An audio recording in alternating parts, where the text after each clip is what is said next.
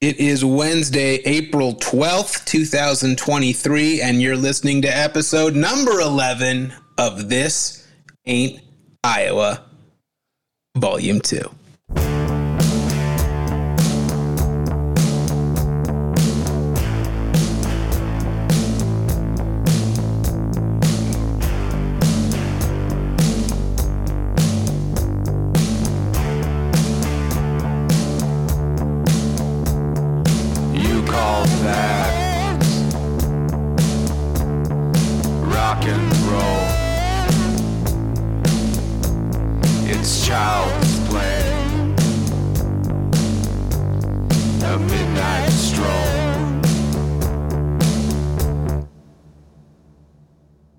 It's a Tuesday/Wednesday, so that can only mean one thing.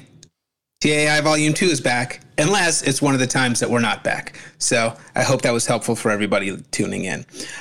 Tony, I think this is going to be a good episode today. Gee, that's bold, coming in hot. Yeah. This is I told you I was coming in confident. You tried to deter my confidence because I thought my audio was perfect, and then you went through this tape face like pantomime, like you couldn't hear anything. Turns out it was you couldn't find the hole. Well, not the first time. No. Sometimes you need a little help. I'm not going to judge you on that. Hey, first things first.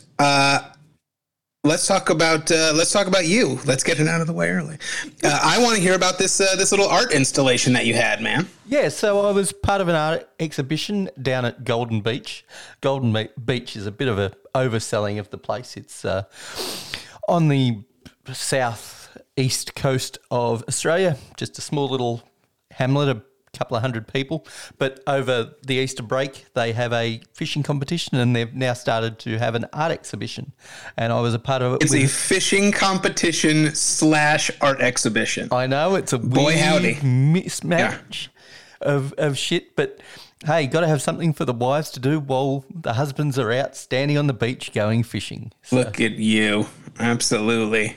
So I was a part of an exhibition with 8 other artists. We used all different mediums. There was painters, there were potters, there were mixed media. So there was a whole variety of stuff. I exhibited some paintings and some of my fibre work that I do. And the fibre work actually managed to sell a couple of pieces. So look at you. Yeah, made a couple of $100 out of it all. So, yeah. That's pretty professional artist. I can say that now. That's impressive, man. Yeah, like, you certainly can. Yeah, it's like you can say professional comedian after you're handed one MC job, and as long as ain't that the truth? As long as that includes a free drink, you can call yourself a professional comedian. Am I right? I probably started using it before that. So talk about what exactly is fiber work for those of, I of course know what it is because I'm very into the arts, but for other people, talk about what fiber work is. Well, for me, it can be a whole range of things. I sort of specialise in weaving. I have a rigid heddle loom. It was just something I picked up during the Tour de France to keep me awake during the boring stages of the start of a stage before things get exciting in the mountains. So because of that, I ended up learning how to spin my own wool and fibre. So I now make scarves. I'm sure you've seen a few on my Instagram, which is Claw Hand Fibre Arts. So staying true to the brand, it is still Claw Hand. Better than Tard Card Fibre Arts, which probably would not be as popular. Yeah. So I make some scarves, and I think they're nice, and other people obviously do if they're paying out of pocket, and I don't know any of the people that purchased it. So that's always reassuring that friends and family aren't pissing in your pocket. That's a pissing in your pocket. Is that a phrase that you guys throw around in Australia? Haven't you heard that over on the Gold Coast? No, weirdly. Hey, we weren't at the Gold Coast. Pissing in your pocket didn't catch on. The Gold Coast is rather glamorous and beautiful. This is like, we were at 14 degrees, which is like low 50s this weekend. So we're not in the Gold Coast. We're not in bikinis. How far is that from you, the Gold Coast? It's a 2-hour flight, so it's a fair distance. But you had to fly there? Yeah. Oh no, to Golden Beach. Jesus. The Golden Beach is a 40-minute drive away from me, but the Gold Coast is a different place in Australia. That's what I was trying to say. The Gold Coast, that's actually a nice place, right? Yes, that's what I'm trying to say. That one does, yeah. That one I've heard of that one. That one lives up to the name. All right, well, listen, that's amazing. I did some performing this past week as well. I'll get into that a little bit later, but wanted to talk about a couple of things. First off, I had quite a few people reach out to me about the Spoon Show privately, weirdly enough. There was a lot of do you think Spoon's okay? Follow-up question, is he fucking that old lady? Yeah, I mean, Spoon, dude, I love that guy. He's such an interesting guy. I didn't want to rehash his whole origin story. Yeah. Which old time listeners will remember. Cliff's Notes version. He had a very bad gambling problem at one point in his life, and to the point where he lost so much he was within inches of offing himself, and then his life kind of.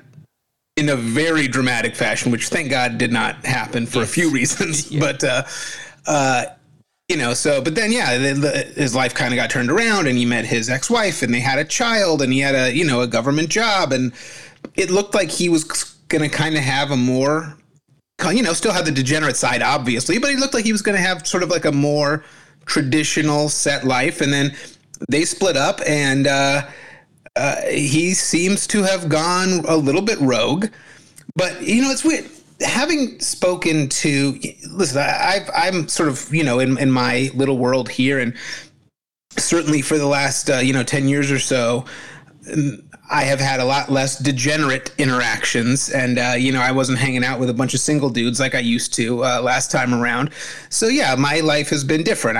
We have couple friends, and sometimes then they have kids sometimes, and so that's sort of been my world. And now getting back into this, I never really know what to make of it. I'm talking about the Spoons and the randos and even the Phobeses of the world. You know what I mean? I hear them talk about it, and I'm like, well, should I be oh man, that's tough? They're living a sad or a difficult life? Or am I supposed to be jealous? They just do whatever the fuck they want, whenever they want to do it. They have no strong attachments or responsibilities. I can't get a good grasp on whether it's living the dream or kind of sad.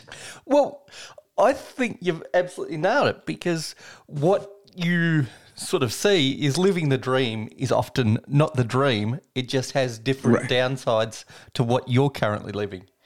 Because listen, fucking Phobes probably looks at my life and thinks that it's a logistical nightmare, and I get that. But still, yeah. Because that's probably something Phobes never aspires to, having a relationship or having a loving group around him. It probably isn't aspirational for him, but as somebody who was single and enjoyed those freedoms, you understand what comes along with that and how great that is. But at the same time, if you've got nothing else behind that, it can become sad, lonely, and isolating at times. That freedom is great 90% of the times, but when those times are tough, those times are tough alone. And they're not always dramatic moments. They can just be periods of time when you need people to talk to and they're not available to you. And friends don't always cut it in that situation. That's why you start a podcast. I get it. Yeah, you've got to talk to thousands of people rather than one other person. Sure. Yeah. Absolutely. So anyway, one way or another, thank you, Spoon. And as you, the first time you've ever booked a guest, a follow-up appearance, before we were even done talking to him the first time, we will be following up with Spoon in the near future. Because, like we said, I have a feeling that whole situation is going to change drastically and quickly. Yep, and I want to be part of it. For sure. Yeah, I want to be part of it. Now, the reason why I booked him, we've had experience with guests before. If you were to rank them, where would you rank these two interviews? Spoon, this last time around, or the Monopoly champ? I mean, listen, you got to go Spoon first, but boy, Monopoly champ, that was how did we even get hooked up with that guy? I don't know. Do you remember? No. You know what it was? Actually, I do know. Do you? I got a spammy email the guy was trying to market himself, and I don't know if he hired someone to like do PR, like shitty PR, or if he was doing it himself. But I basically got like what appeared to be a spammy email saying like, "Hey, this guy is a Monopoly champion. He's available to be on your radio show to talk about it." And I'm like, okay. At that point, we're doing 3 a week. I'm like, I got to talk to somebody about something on episode number 800. So sure, come on over, Monopoly guy. Yeah, now I just put my microphone on mute when it's a you and I episode, and I just let you talk for 55 minutes at a time, and I just wrap up at the end. Perfect. I'm glad that we're on the same page on how it should work. Also wanted to give a shout out to a new poster, Bike Flipper, who said that he and his wife used to listen to DU Diaries back in the day. He'd love to listen to those episodes again. I don't believe that they exist. No, but I don't think they do, actually. Yeah, but I appreciate the kind words. I actually passed it along to my wife, made her day as well. So that was a very kind thing to say. Man, I don't even know where to start today.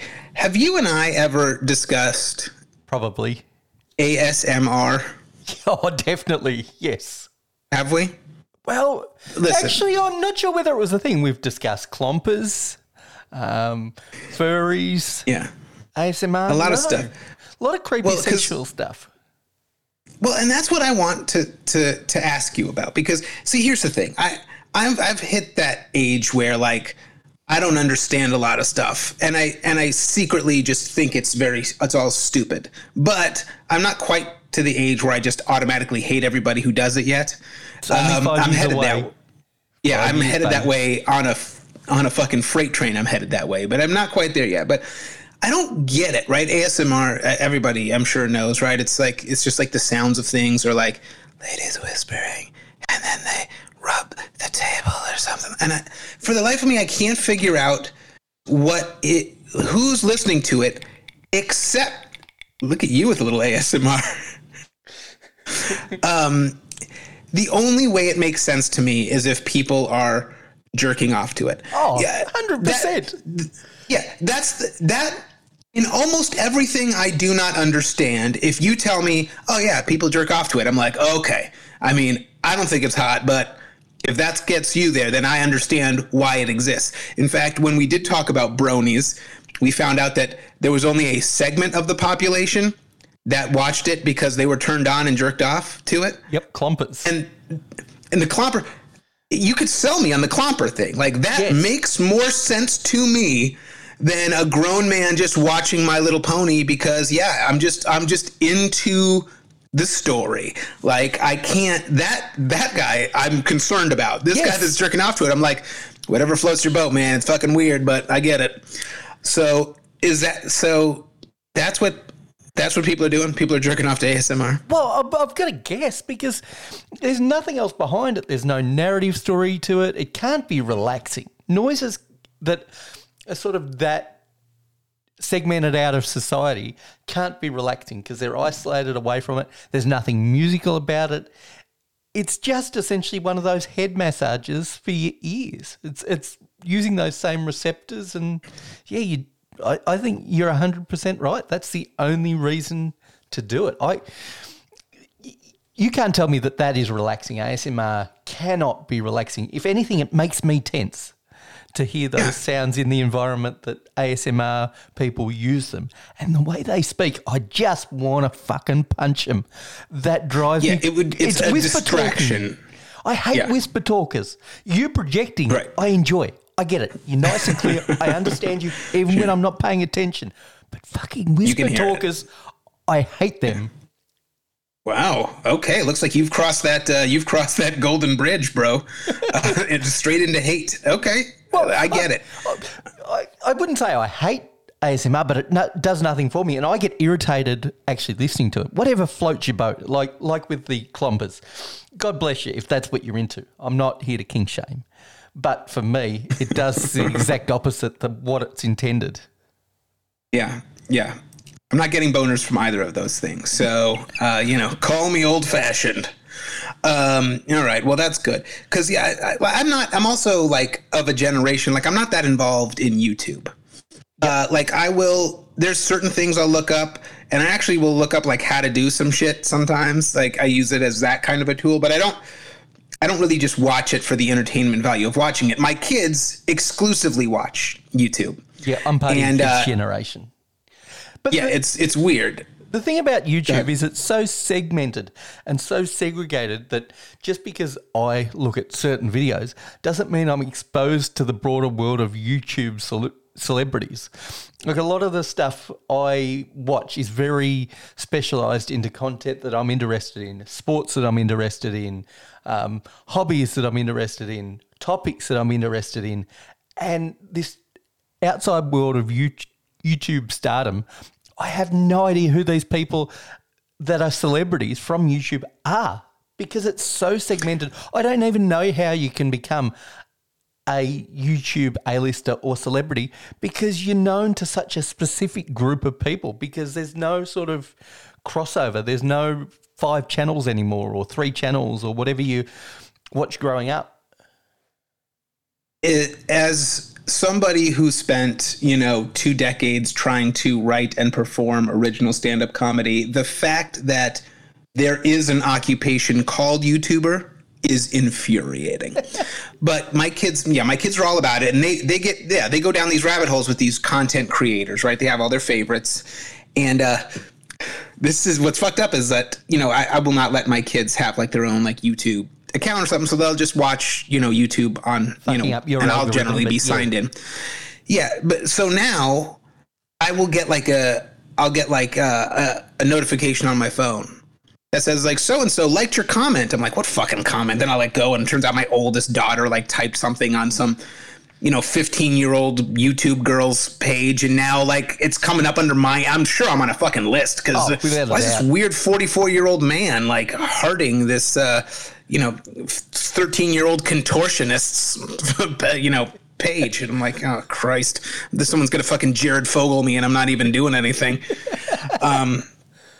But all right. Well, it's good to know that we're on the same page. The reason I brought up ASMR is because baseball season just started, and I watch. One of my favorite things to do is I love to bet daytime baseball in the morning, and then go to work, and then just like stream a baseball game while I'm fucking around and doing whatever I'm doing in a day. And for some reason, they have started on MLB.com, like during the commercial breaks, there'd always be one kind of scene or something like that, and it's full on like ASMR. So it'll be like Mike Trout walking out onto the field holding a flag, but there's no words or music. It's just like the flag flapping in the breeze. Well, and I'm like, who the hell is doing this? Why are they bringing this into my world? Well, does it get you excited because you're a baseball fanatic? I would go as far as to say. No, it doesn't float your boat. The haven't gotten a boner one time. The bat with the pine resin doesn't like just get your blood just flowing just a little bit. Or like dragging that mat they use to smooth out the infield. That's a big one. Or the like the squeak of the wheel that does the chalk out. And I'm like, you guys got to get this figured out because I am not about it. But maybe now that you dialed me in, maybe that's because it turns out I am into it. I also do the TikToks. Mainly get a lot of crane drivers at the moment. Crane drivers and dogs is my TikTok at the moment. But there is interesting. Okay. Hey, that Chinese algorithm, it does wonders. Really weird shit. But there is a guy that's popped up. I'm not a baseball guy, but really entertaining guy. So I tend to watch his stuff to the end. So more of it pops up. And I think it's John Boy Media, JOMBOY. And he does lip reading for the baseball when guys get ejected or get into confrontations even with their teammates. And it is phenomenal. And he seems to be pretty fucking accurate with his lip reading from what I hear, because he was doing an interview with one of the players and they said he pretty much nailed everything that they said during the confrontation. So he actually tries to do real lip reading. He doesn't do like those fake comedy lip readings? No, he doesn't. Wow. And especially what a weird fucking thing. Yeah, and especially with the new pitching clock.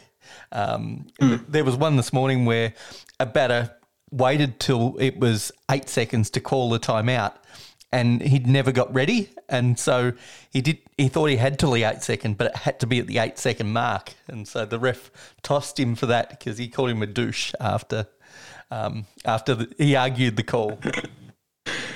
That I'm into. All right, I like verbal abuse. Listen, since we're talking about things that give people sexual boat, do you enjoy getting yelled at? Is that sort of your boat? Is that your ASMR?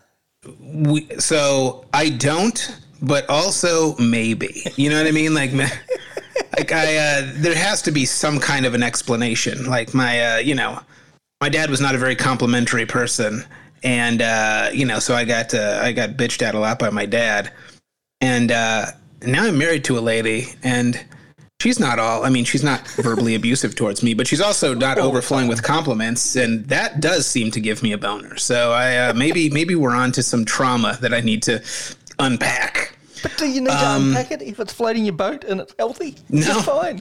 Right now, so far so good. So we'll see if it eventually it's going to teeter into a point where it's going to probably start to hurt my feelings more. But listen, since we're talking about boner stuff, let's discuss Brian's embarrassing moment of the week. This one actually is a recent one, so it won't have that long convoluted name that the last one had. Hold on. Oh, he's got to take a sip of his bourbon. I have to get a sip of bourbon for this one. Is this a local bourbon? Did you want to give a shout out? Table for 8 style? No, this one's just Bullet. Got a big speaking of my pain in the ass father, he came to town for Easter. And so I had to deal with him for a handful of days, which is just exhausting. He is an exhausting person. He was an exhausting person in his 40s. Now he's 82, and he's almost impossible to be around. The amount of times we got into an actual yelling fight about Uber, what it is, how it works, and how he can't call somebody to get a ride because he doesn't like typing. It was ridiculous. He actually ended up calling. He found a number, and I think it's like the number you call like if your Uber driver tries to rape you or something. Like he found like an emergency number and called them, and they're like, "What? No, that's not how this works." You don't even have to type. You just put a pin in your address. You can even speak it with the microphone. Pin. You're right. Yeah, I should have walked him through how pinning works. Forget that. Pinning. Get out of here. The guy can't even send a text message about it. He's gonna pin. Anyway, so aside from that, a little over a week ago, a buddy of mine and I decided to go to the XFL game. All right, and I'll talk about the game probably next week with Phobes, since he goes to every sporting event that Las Vegas has to offer. There's some problems with the XFL situation in Las Vegas. Now, before you get down into the weeds of the XFL, just a shout out to my other podcast, the Beer Engine podcast. We do the XFL recap every week. Well, we actually look at the word count from the XFL website to see how many words they spent on the recap of that week's games, because the first week there were 7,000 words in the recap, which is just excessive for the XFL. I would imagine, yeah. Yeah. I didn't even know there were 7,000 words. All right. I think they repeated a few of them. I would imagine. So could you imagine if it was a 7,000 word description and each and every one of the words was an original word? That would be fucking cool. You'd have to start making shit up at that point. Yeah. All right. So we go to the XFL game, and the buddy who I went with is married, and he has they have two kids around the same ages as my daughter. So his wife decided to come over to our place, hang out with my wife, let the kids play, girls, whatever, drink wine and talk about boys or whatever the fuck they do. And so, so we go to the game, whatever. We're coming back. And when we get to my house, it's very clear that the wives are drunk. They have knocked off a couple bottles of wine. They're both in very good moods, loud. And I'm like, all right, well, I guess if the kids are fine, you guys just want to hang out a little bit longer, have some drinks. And he was like, yeah, why not? So we end up hanging out about another hour and a half, and have a few more drinks. And we have my wife is real big into karaoke. She loves to sing. So we have like a little karaoke set up in the front room. And I am not a big karaoke guy, but I do it because it makes her happy. And I have to say, my conversion rate goes way up on karaoke nights because she's always in a really good mood, gets the adrenaline up. So I am pro karaoke. So she gets out the karaoke machine and she starts, doing essentially a concert, and a couple of the other people, sing and stuff. And So she's in a great mood. She's being like, very flirty and like hanging on me and stuff like that. I'm like, all right, I like where this is going. They end up leaving. And she's like, all right, well, I'm going to look for, some more songs. I'm like, yeah. And so I go into the kitchen to clean up, and I am like, I have read this situation perfectly. This is the time. I keep talking about, these boner pills, of which I now have a lifetime supply. How am I going to use them? I rarely have, a 30 to 60 minute, advance notice. It's just, I don't know how I'm going to make this work. Well, this is the time. Yep. This is exactly what's going down right now. So I pop one. And then I go around and I just kind of start, just cleaning up the dishes and putting everything in the sink. And she's in the front room, she says that she's going to try and find some more songs to sing. And I finish cleaning up and I realize she hasn't started singing anything. And I'm like, okay, well, that's weird. So I go into the front room, and what I saw could only be described like if you've ever had a parent or grandparent with dementia, or saw an Alzheimer's patient that wandered out into the road. She's standing there. She's holding the microphone, staring out at nothing, and she's teetering back and forth. And I'm like, the fuck happened? So I walked over and I rubbed her back. I'm like, baby, okay? And she's like, what's happening? What's happening? And I realized she is completely shit-faced. She was essentially running on adrenaline. Because she was having a good time and, energy was up and she's singing and she's having a really good time. But the second kind of the party stopped, all that adrenaline leaves her body. And now she's just standing completely drunk in the middle of the living room. And I'm like, oh, no, I did not read the situation correctly at all. Nope. So I'm like, okay. You were caught up in the adrenaline as well. I was too. So I'm like, all right, well, let's get you upstairs. So I'm helping her upstairs and out of her clothes, not at all in the way I thought these two things were going to happen, right? I get her in bed. And here's the weird thing about these boner pills. It essentially, as most people know, it's not like a weird magic boner button. It just it pumps, it gets that blood pumping, right? So the first thing that's happening is I'm very hot. My face is red and flushed and I'm feeling very hot. And I'm like, all right, well, I don't know. I guess hopefully I can just sort of ride this thing out. So then I go into the bathroom and I'm just going to pee. I'm not doing anything. But the second I unzipped, my boner's like, I know what's going on here, my man. And freedom. Just boom, comes out and he's ready to party. And I'm like, oh, that's not what this was going to be about. So now I'm like, well, I got it. Let's go ahead and let's test drive it. There's a few things to know about it. Number one is, it does work. But yeah, keep in mind, you're going to be hot. Your face is going to be red and hot. Number two, it does take, at least for me, it takes a little bit of the sensitivity off the table, which is good. If I was actually having sex, I would enjoy having a little extra stamina. Yep. When you're alone, it is a nightmare. I just want this to be done. And so we get there, right? Get the job done. And then the last thing is it hangs around for a bit. Hey, if you want a round two, bro, you know where to find me. And I'm like, I don't. I want this to stop immediately. Whoever wants a round two? So, I guess. At this age, no, there's no round two. If I'm doing a round two at this point in my life, it's because I fucked up round one. And now I got to try and get some popsicle sticks and tape this thing together and get in for a round two to avoid, the crabbiness. So,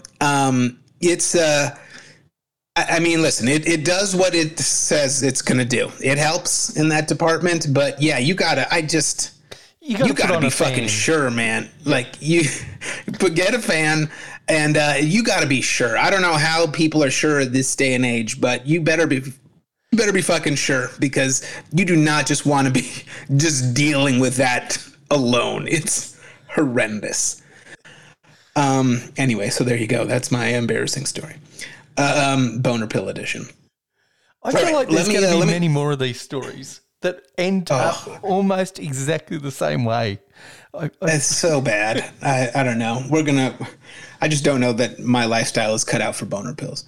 All right. Moving on. I wanted to talk about the comedy show that I did last weekend. It was one of those things, I got booked for it few months in advance, and then I was excited about it. And then as it approached, I'm like, this is going to be a disaster. It's in this town called Parker, Arizona. It's about 3-hour drive. It's actually, as it turns out, a really cool little town. It's right on the river. It skews a little older, but not embarrassingly older. But yeah, so I was nervous about it because the guy's like, this is a brand new show. Clientele's a little older. You gotta be super clean. Which, let me just say that this idea that old people need to be coddled and you have to be super clean and appropriate, like, they have said and done more fucked up shit than you could even imagine doing. Like, they don't need to be coddled like children. Yep. They are using those boner pills like they are going out of fashion. And think about the STD rates in the older community. They are rampant. Yeah. So, yeah, like, you just think about the old people that you have around you often. Your father. Has your father become super conservative when it comes to language, or has he lost that filter that he once had in place? Much worse. Yeah, much worse. Yeah, exactly. No, you're 100% right. So it was great because when I did end up getting there, and about a half hour before the show, I went down and met with the lady that runs the room, and she's kind of going over a few things with me. And then I said, like, hey, they told me I have to be really clean. Like, what's your standards? I just, I don't want to get into it. And she's like, honestly, it's a 21 and over show. So just, you can say whatever you want. She's like, the last person that was here was very, very raunchy, and it actually didn't go very well, but he was like over the top embarrassing. And I'm like, oh, okay. Yep. Well, then I'm going to just do my regular show, which made everything a lot better. But before I even talk about that, I have to talk about what I saw on my way there. So when you're going to Parker, you kind of take the same route you would to take to like Laughlin, which is like this, basically like this 2-lane road where you're driving for almost 100 miles on this 2-lane road, and there's just desert. There's just nothing around, right? So I'm driving, and I notice on the shoulder there's a car pulled over on the shoulder, and there's like a person at the passenger door, like bent over. It looked like they were probably throwing up, and I'm like, oh, that sucks, man, car sick. And then as I got a little bit closer, I noticed that It was a young lady. Her pants were around her ankles. Her ass was facing oncoming traffic. So I'm getting full asshole and back burger view. Nice. And she was, I to this day, Tony, I've never seen or heard anything like it. She was hinged over at the waist, bent over, pissing. And when I say pissing, I mean firing a fire hose arcing into oncoming traffic, just shooting piss. And I'm like, what is even happening? Like, listen, I have 2 daughters. I've had 2 wives in my life. Like, I've seen a lady pee before, but there's always been a squat involved. Yeah, how does like, the I even had one time that work?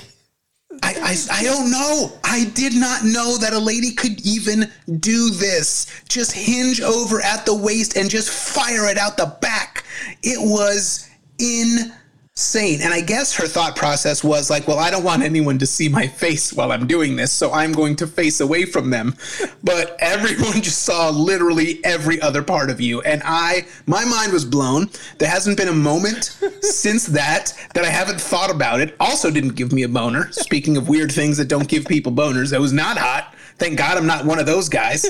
But it was wild, dude. It was wild.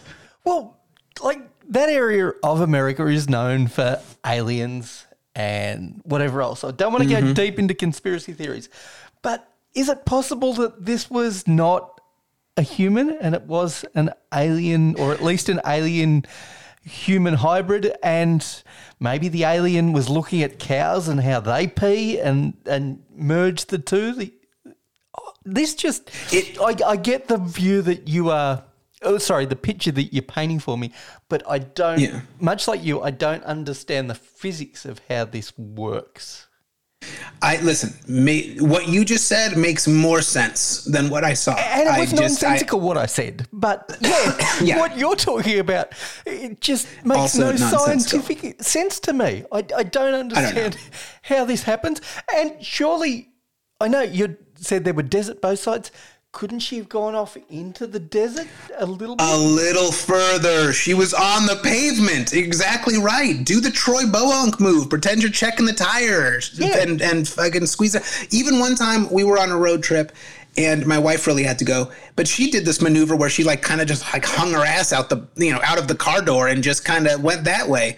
That made sense to me. Yep. I've never seen anything like it. Now listen, we live in a different world where people have different identities. Maybe this was somebody that was tucking. So maybe there was a lean up front and she tucked it back. Yep. And that's how so anything makes more if there's any ladies listening. And I mean that if that's never been confirmed. Start to this show. But if there's any ladies listening, can you tell me if this is something that you can physically do? I mean, she was, I don't know. I think I've described it well enough. You get the idea. Well, tell me if this is something you've done or is seems like a reasonable thing to do. Well, I know it didn't float your boat, but bear with me here.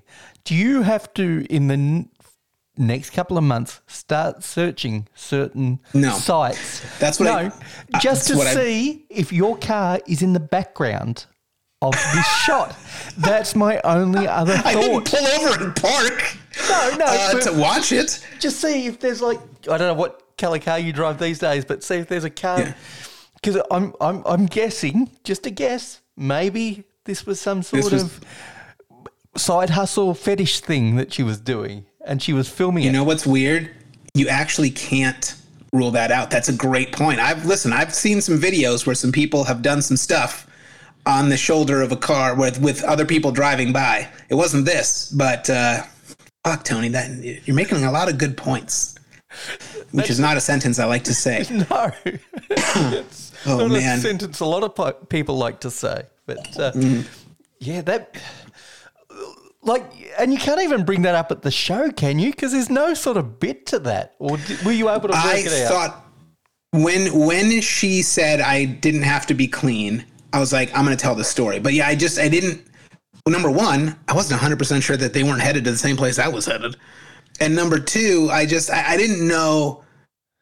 You don't know what you don't know, right? So there was a good deal of ladies in the audience. What if I start, telling this story and then a lady's like, no, that's how you pee. What the fuck are you talking about?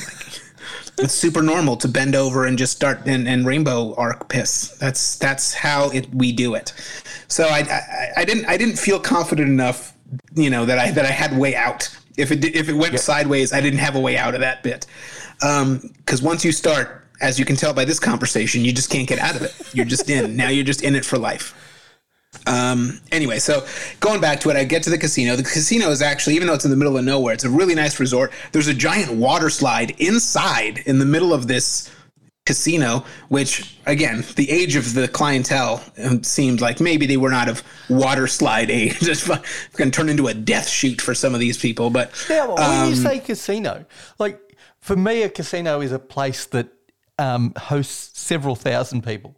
Maybe this is just a sort of difference in terminology and actually has table games. Or are you just talking about a glorified slot joint in a town of 3? No. This was actually a real casino. Yeah, they had table games, they had slots, they had a few different bars, lounges. There was a theater. They host whatever weird country lake acts come through there, but it was actually a real legitimate casino. It was really nice.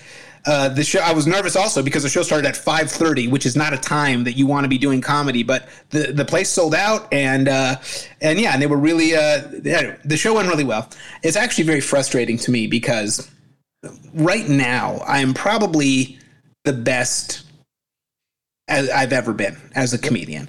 My material is more in touch with reality and it's more personal. And, if I performed more, right. Yeah. I'm a real Chappelle No, but it just, and if I perform more, I'd probably be an even better actual performer. But it is frustrating to me that I am probably the best comic I've ever been right now, when I have already like tapped out of the comedy game. But the flip side of that coin is that might be the reason why I'm better now. Like, when I, for well over 10, 15 years, I would get so horrendously anxious before shows, because I would treat every show like it was if this is the one.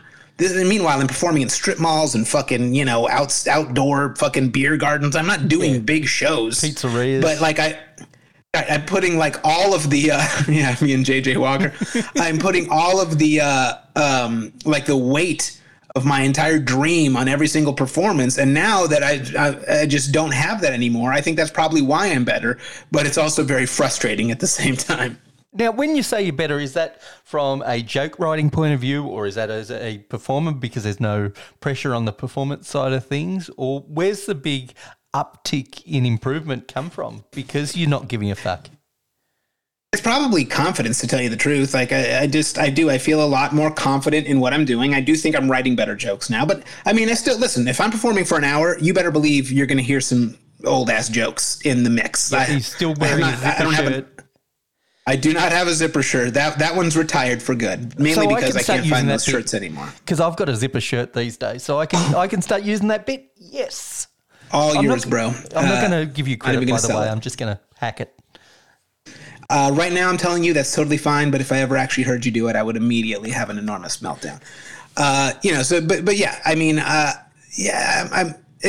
think there's just a confidence to it. There's a comfort level to it, and like now, I just feel like, listen, just do the fucking show. If it doesn't go great, nobody cares other than these 100 people, and then you're just gonna go get back in your car and leave, and you never have to see these people again. They're not even gonna remember your name. But anyway.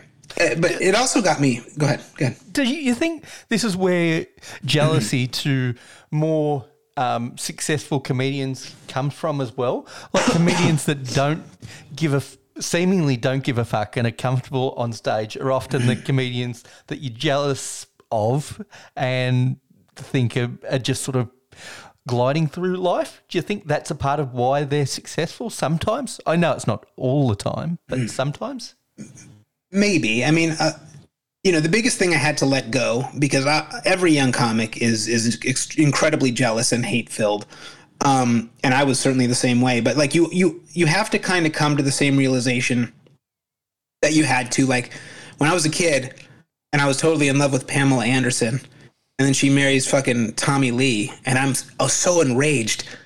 It wasn't between me and Tommy Lee. You know what I mean? Like I wasn't right there. And then she said, sorry, Brian, I'm going to go this route. Like I wasn't even in the conversation. Yep. So this idea that I would get mad at other comedians who are becoming successful, they didn't take my gig. Like, I wasn't almost where they are. Like there's really no reason to get mad at another comic. But it's interesting that you bring that up because, when I used to do Behind the Bricks, I would talk about this a lot. Every sort of generation or so, every handful of years, not even a generation, there's always like a big, huge comic that emerges, and rarely is that comic the best comic, right? I mean, you'd have to probably go all the way back to like Steve Martin before you actually got to a huge breakout rock star comic who was actually probably the best comic working. But, we're talking about the Dice Clays and the Dane Cooks and Carlos Mencia and Larry the Cable Guy, and probably the most recent up until this point had been Kevin Hart. And I'm not hating on, I think some of Kevin Hart's stuff is okay, but he certainly is not, just as a comedian, as funny as he should be if he's going to sell out the fucking O2 arena. Yeah, I don't even think of him as a stand-up. This is a weird disconnect I have with Kevin Hart. I just think of him as a comedic actor rather than a stand-up. Yeah. I know he's a stand-up, but it's kind of in the same way that Sandler is an actor. Right. So do you know who what comic right now today fits that bill? No. Do you have any idea? No.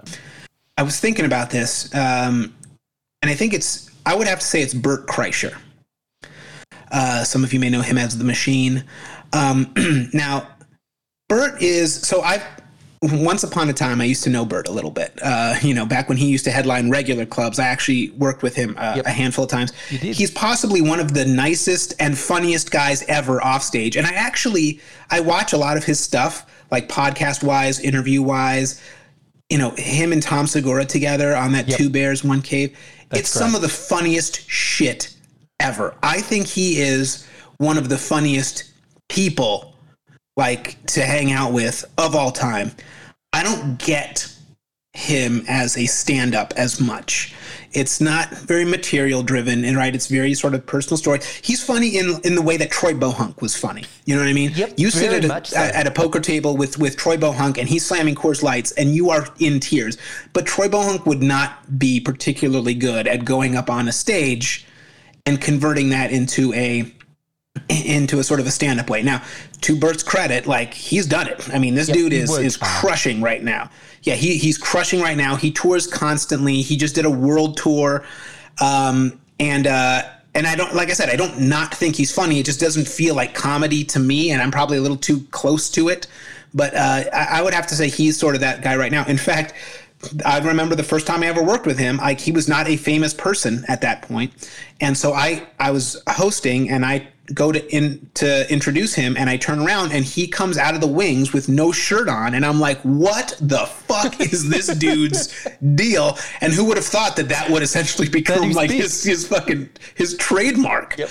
So anyway, I was just thinking about it. I'm like, I guess he's the guy, and I don't, like I said, compared to other people like Larry the Cable Guy, Carlos Mencia, Dinka, I actually like him a lot more than a lot of those guys. But I don't quite get it. I guess, like I said, maybe I'm just too much of a purist. I just don't quite get him as a stand-up. Well, all these it comics of the moment that you're talking about, what they really are isn't great storytellers or great joke writers. They're not comics.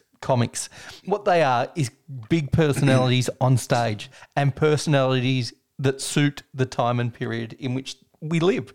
Like when you look at when Dane Cook was huge, everything was super slick. Everything was essentially corporate. He was that big corporate sort of comedian. You look at Dice Clay in the 80s, and Dice Clay was sort of hearkening back as the world was sort of changing around him to be that sort of 60s father that nobody actually was, being that sort of crude person. And they're sort of reflecting what society wants out of a person, but it's got nothing to do with their joke-telling ability. They're probably the best at being sort of that super charismatic person that can tell jokes, but it doesn't mean they're the best comic by a long stretch. And you also need to have a certain energy. If you're going to work an arena, you need to have a certain energy. You cannot be a more subtle, thinking, comic. You need to be able to fill that room with your presence, and he absolutely does that. Meanwhile, Tom Segura, who I happen to think is an amazing comedian, he can't work a room like that. He's a great theater comic for sure, but he can't go into a fucking arena and lock it down like that. So it also, there's that part of it too. The other thing that I think I see with Bert that lets me know he's in sort of a different league than some of the other people I mentioned is other comics fucking love him. Comics that I greatly admire and respect fucking love him, and he is really good to other comics. So I like I said, I have nothing against this guy. I'm happy that he's successful. I guess having watched his most recent special, I can't figure it out, but it's not for me to figure out. No. He's not worried about it. He's not worried about me.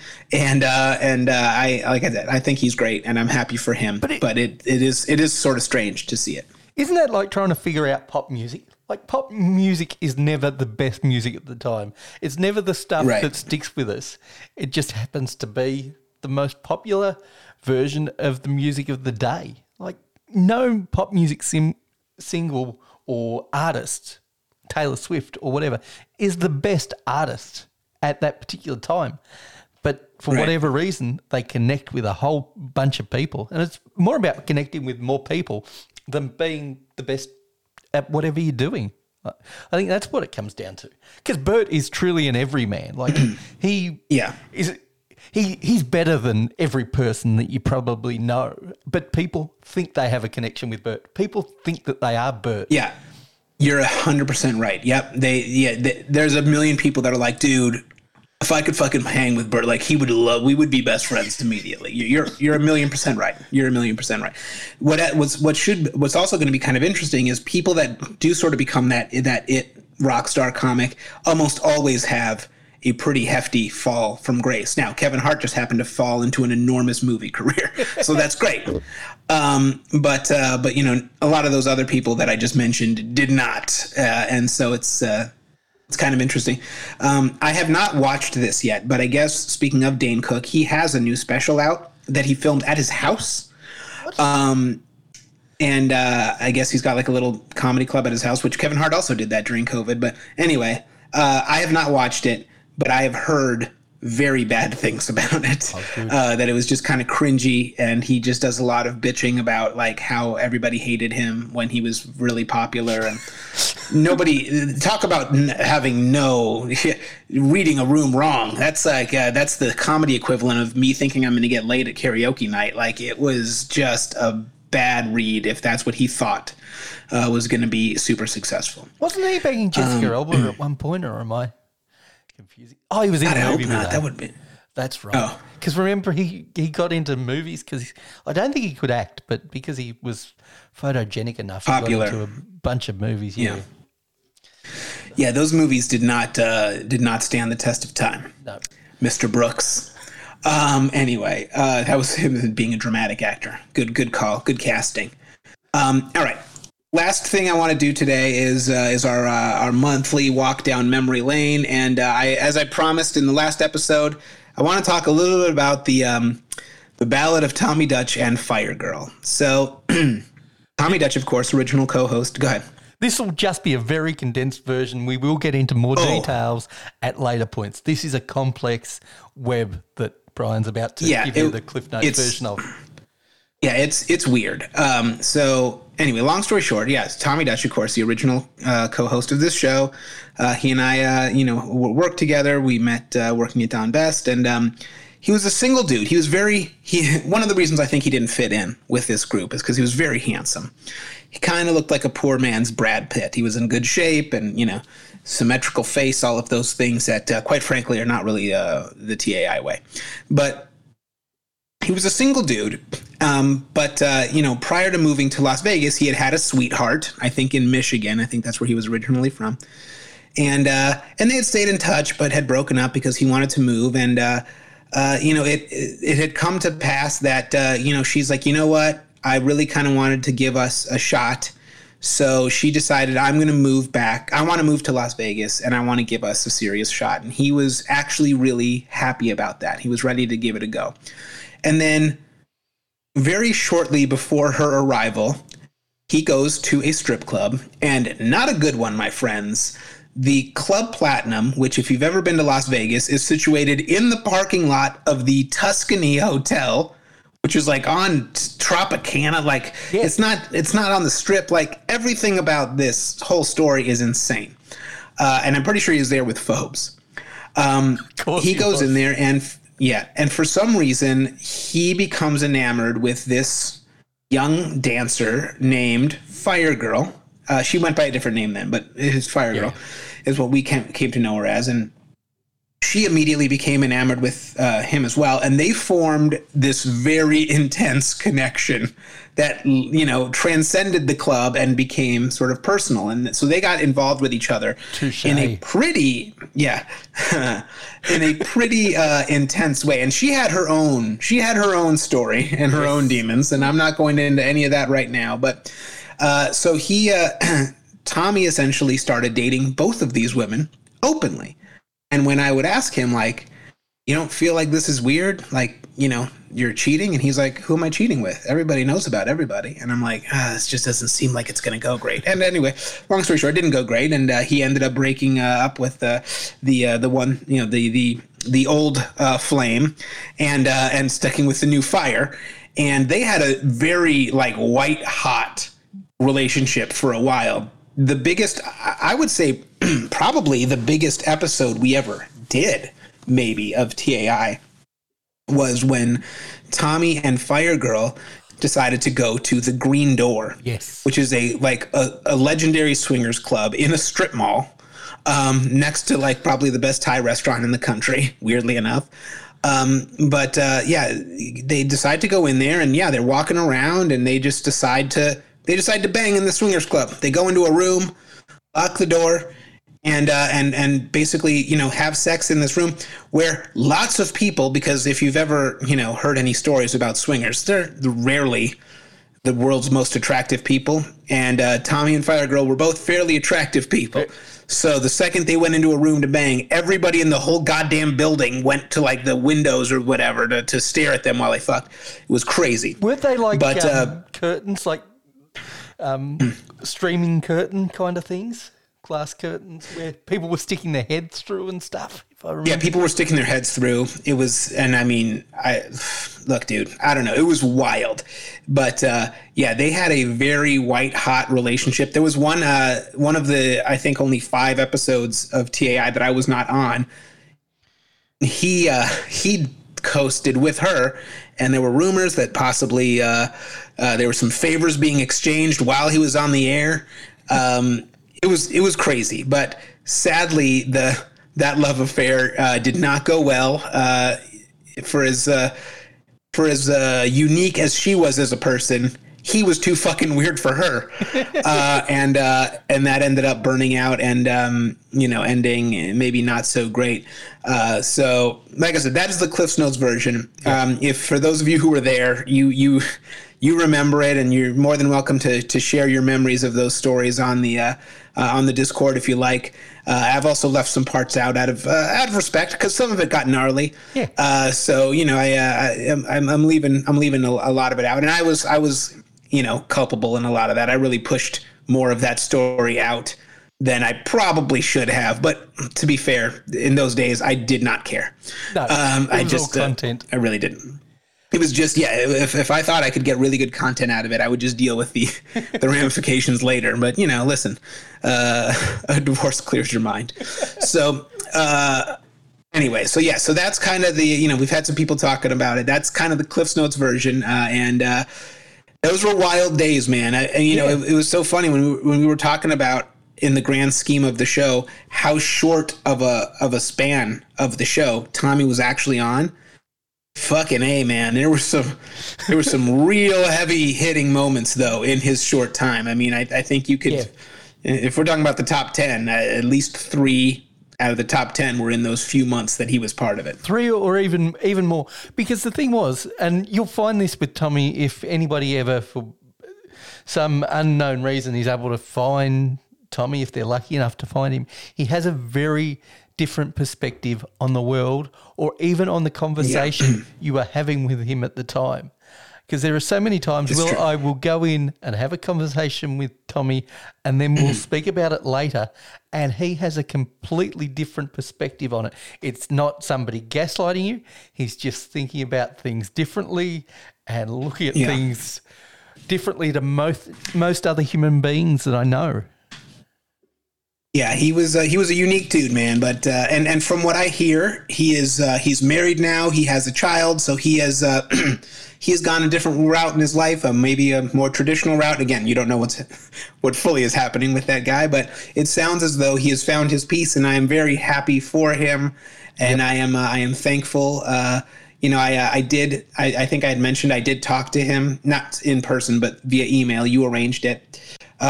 Because I wanted to get him on the show before it ended, and I reached out to him on Facebook, and apparently he didn't check his Facebook at that time, and we exchanged some emails, and you're correct. I think his interpretation of how our relationship and his relationship with the show ended is a little bit different.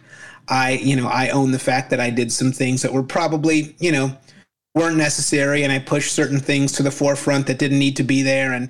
But he definitely sees it in a much more like intentionally sinister way. And, like an Alex Jones, I'm a lizard person, hell bent on domination. I'm like, I was just, I'm a failed comic that was just trying to get attention. That's really the reality of what was happening there. And I did it in a shitty way. But yeah, I wasn't secretly trying to destroy your life, for sure. No, it's, and look, I understand what a pressure time that was for Tommy. And perhaps it wasn't the healthiest time for either of you to be starting a show. Fair. That's fair. But the three of us didn't know this at the time because you're in the situation that you're in. So you just try and make do. And from our audience's perspective, that made for great content. It made for Tommy living a life that he can at least look back on and I think would have some fond memories from, but it's probably not a life that he would live today. And I know it's definitely not a life you would choose to live today. Like we talk about not understanding the freedom of, say, a phone or a spoon, but by the same token, you would want to go back to where you were 15 years ago. And I'm just talking about you as a person, not any of the external factors. I still think one of my favorite Tommy stories was the time that he was staying up late with I want to say Iserman and maybe Patch and or Kenny. Anyway, there's a few people that were staying up late playing poker at the Planet Hollywood, and then he goes to walk to the bathroom. It's 2-3 in the morning, whatever it is, and there was a gay gentleman approached Tommy and offered Tommy $40 for Tommy to allow him to suck his dick, right? So he offered Tommy a blowjob and was willing to pay $40 for it. Now, I'm not looking to get blown by a guy, but I got to tell you, there might not be anything more flattering on the planet than someone offering you money to suck your dick. Like that is, oh my God, that's a level of love that I will never know. And he said no, by the way. If I was, if I had been a single guy, I probably would have said no. But actually, I'm not 100% sure. Not 100% sure. But in this same period of time, this is the guy that picked a woman up off the side of the road just to give her a lift. She clearly wasn't looking to travel anywhere, if you remember correctly. Yeah, he did. He picked up a prostitute thinking that maybe she just needed a ride, and she thought that he was picking her up to bang. And he's like, why would I pay for it? I just got offered $40 to get blown. I'm not going to pay you money. That's ridiculous. You don't know how this works. Anyway, so that was it. That's a little Cliff Notes version of the Tommy Dutch and Fyrefirl saga. Feel free to share your own Tommy Dutch memories on Discord or on all of the other outlets which we give you every week, and I will not repeat because I don't remember them. They're on the website. Yeah. All right, and so that's it, everybody. Thanks again for listening. We'll be back next week with Phobes. I want to talk a little XFL, a little bit of politics, some Vegas stuff, so maybe even some real estate. Who knows? Tony? Maybe some Broadway. I think I'm all Broadwayed out. Any parting words? Keep rocking out with the claw hand. Oh, look at you. You finally brought it. 11 goddamn episodes later, he finally brings it out. All right, everybody. Thanks for listening. Bye.